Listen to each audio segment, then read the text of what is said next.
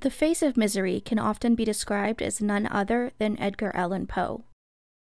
So often, his likenesses and works are related to goth characters on television or the everyday person who feels different from the world around them. Have you ever wondered what was so significant in Poe's life to cause not only a great deal of mental diagnoses, but some of the most beautifully sorrowful works ever created? We're going to take a stroll through the misery of Edgar Allan Poe and his life, starting when he was born all the way until his untimely and mysterious death. Join me in the year 1809 as we discuss and dissect this disturbed yet infamous man of mystery. This is Mental History. Thanks for listening.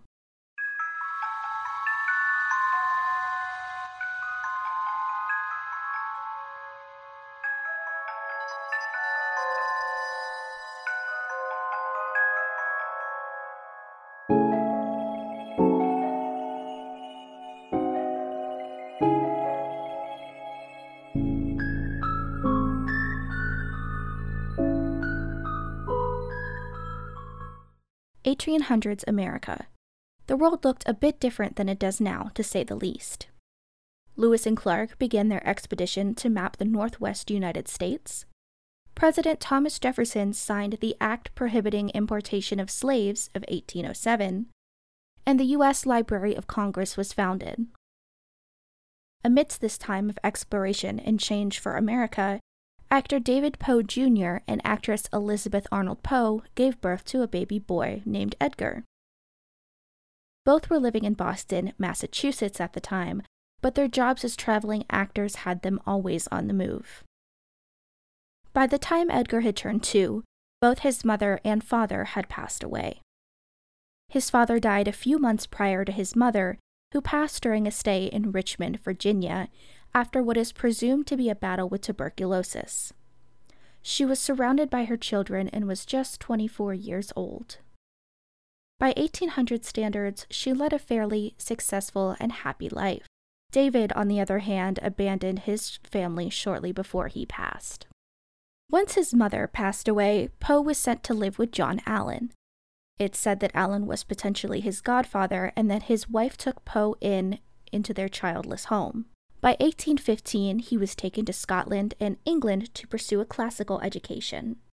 This was continued when he returned home to Richmond, Virginia.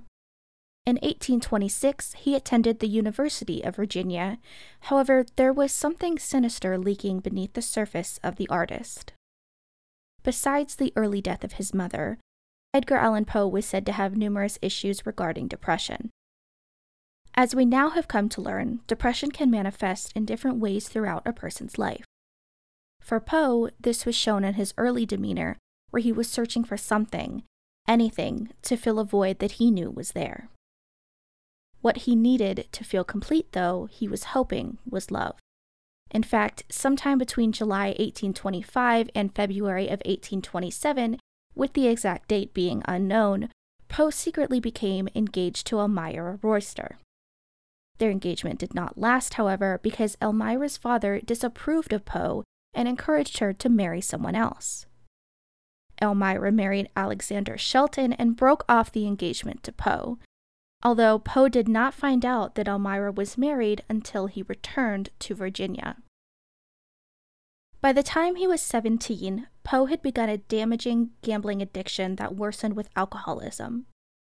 It is suspected that Poe's alcohol use stemmed from social or general anxiety. However, as we know, it was much less likely to receive a diagnosis, let alone proper treatment for mental health disorders in the 1800s. Once word of his alcohol abuse traveled back to his adopted father, support was cut and financially Poe was on his own. This ultimately caused him to drop out of university and enlist in the military for the next 2 years. Poe's adopted mother also passed away due to tuberculosis in 1829. This was yet another devastating blow to a young Edgar who was just 20 years old at the time. Losing 3 parents in such a short life would be traumatizing for anyone, and unfortunately, this is the only beginning of his mental health struggles and battle with fate. It was during this time of his life that Poe turned to writing. His first book of poetry, Tamerlane and Other Poems, was published. This was a short collection of poems written by Poe, and there is believed to only be 12 copies to exist in the modern day. His second collection, simply titled Poems, was released while he was in the service, but was not received well by readers. In 1831, Poe was discharged from West Point, the military academy he was attending, due to, quote, extreme dereliction of duty. By the age of 22, Poe had been battling with addiction, loss, and failure. Still searching for some place or someone to call home, Poe moved to Baltimore with his relatives, including his Aunt Maria and cousin Virginia, who he went on to marry in 1836 when she was just 13 and he was 27. 1833 brought some comfort to Poe, and he was able to focus on his writing, honing his skills and spewing his feelings onto paper. In 1833, M.S. Found in a Bottle, a short story by Poe, won a literary prize. His story was also published in Baltimore's Sunday Visitor Awards. This seems to be the launching point of Poe's professional life, and in 1835 the Southern Library Messenger published Poe's Han Fall, a Tale.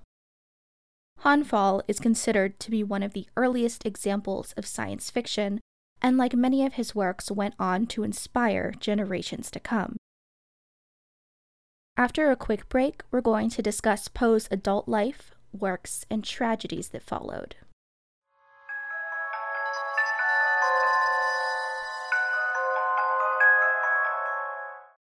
Mental health isn't something to be taken lightly.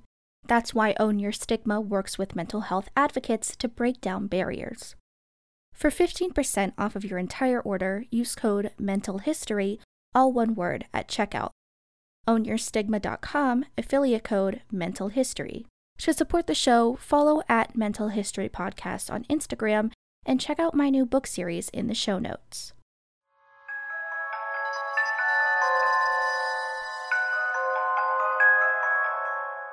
The next few years were filled with Poe moving between editing jobs and focusing on his writing. Moving from Richmond to New York, Poe began working as an assistant editor for Burton's Gentleman's Magazine. During his time there, several of his works were published thanks to his connections. As life has it, Poe and the owner of Burton's had a falling out, and he left yet another day job. Poe moved once again to Philadelphia. While there, he began to work for another magazine called Graham's American Monthly Magazine. While he was an editor for the company, he never stopped writing.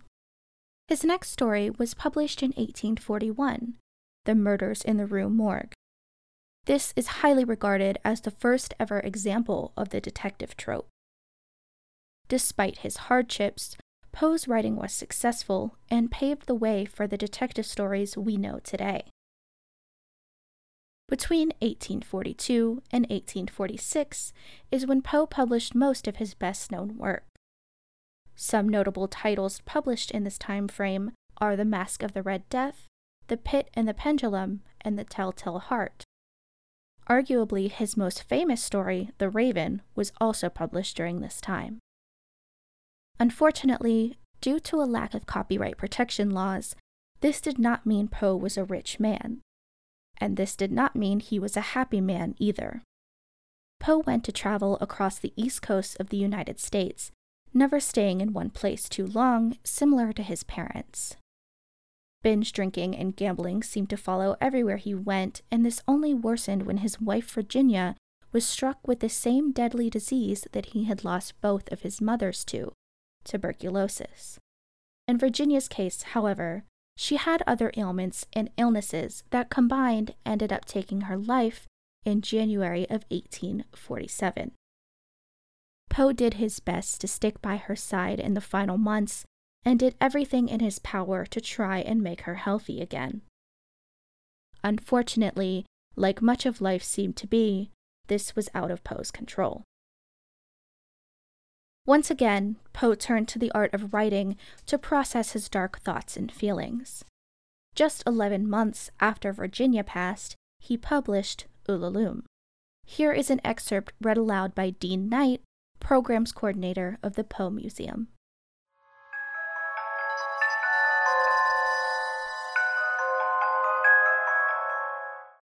Ulalume, a ballad. The skies, they were ashen and sober.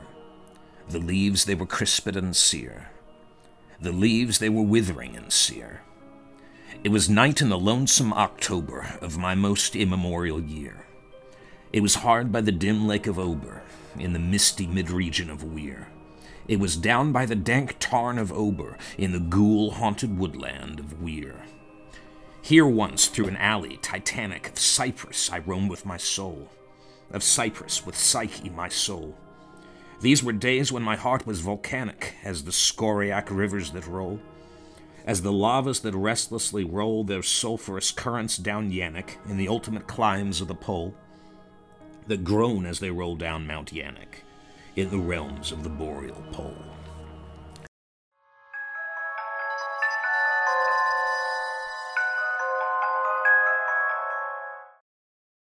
While drowning his sorrow with alcohol, as he often did, Poe found some solace in 1849 when he returned to Richmond and became engaged once again to Elmira Royster. She was a wealthy widow at this time in her life, and now there was nothing stopping Poe from being with her. When his life should have finally slowed down, Poe's fate made itself known. Mystery surrounds this portion of his life even more so than his younger years, and it was all put into motion on September 27, 1849, when Poe left for a work trip. This journey wasn't one that Poe was unfamiliar with. He was going to Philadelphia, New York, and back to Richmond. While this was partially a business trip to meet with a new client, Poe was stopping in New York to retrieve his belongings from Maria, Virginia's mother, so he could remain in Richmond with Elmira. On October 3, 1849, Edgar Allan Poe was found delirious and wearing someone else's clothes in a tavern in Baltimore. He was taken to a hospital due to his alarming physical and mental distress.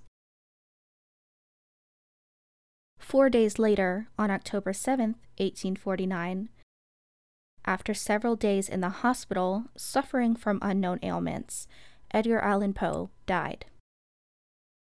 Although there are many theories about his demise, the true cause of Poe's death has never been determined.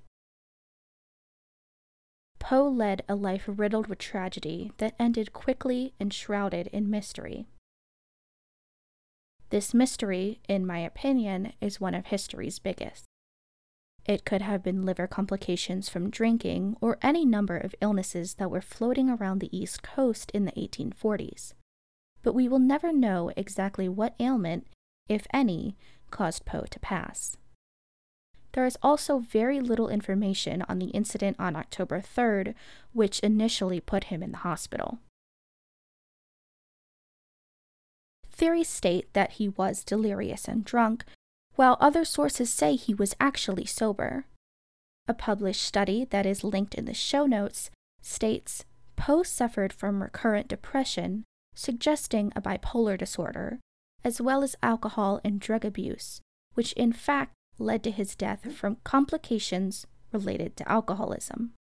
What we do know for sure is that although his life was filled with misery, he was able to channel those feelings into art. Dark art, but that doesn't mean it's not art all the same.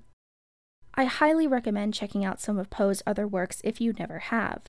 While they're melodramatic to say the least, there are notes of mystery and romance in many of them, and others are simply wonderfully written stories. Thank you for listening. If you want to support the show, follow @Mental History Podcast on Instagram and wherever you listen to your podcast. Visit my Etsy shop and check out my new book series on mental health throughout the decades linked in the show notes.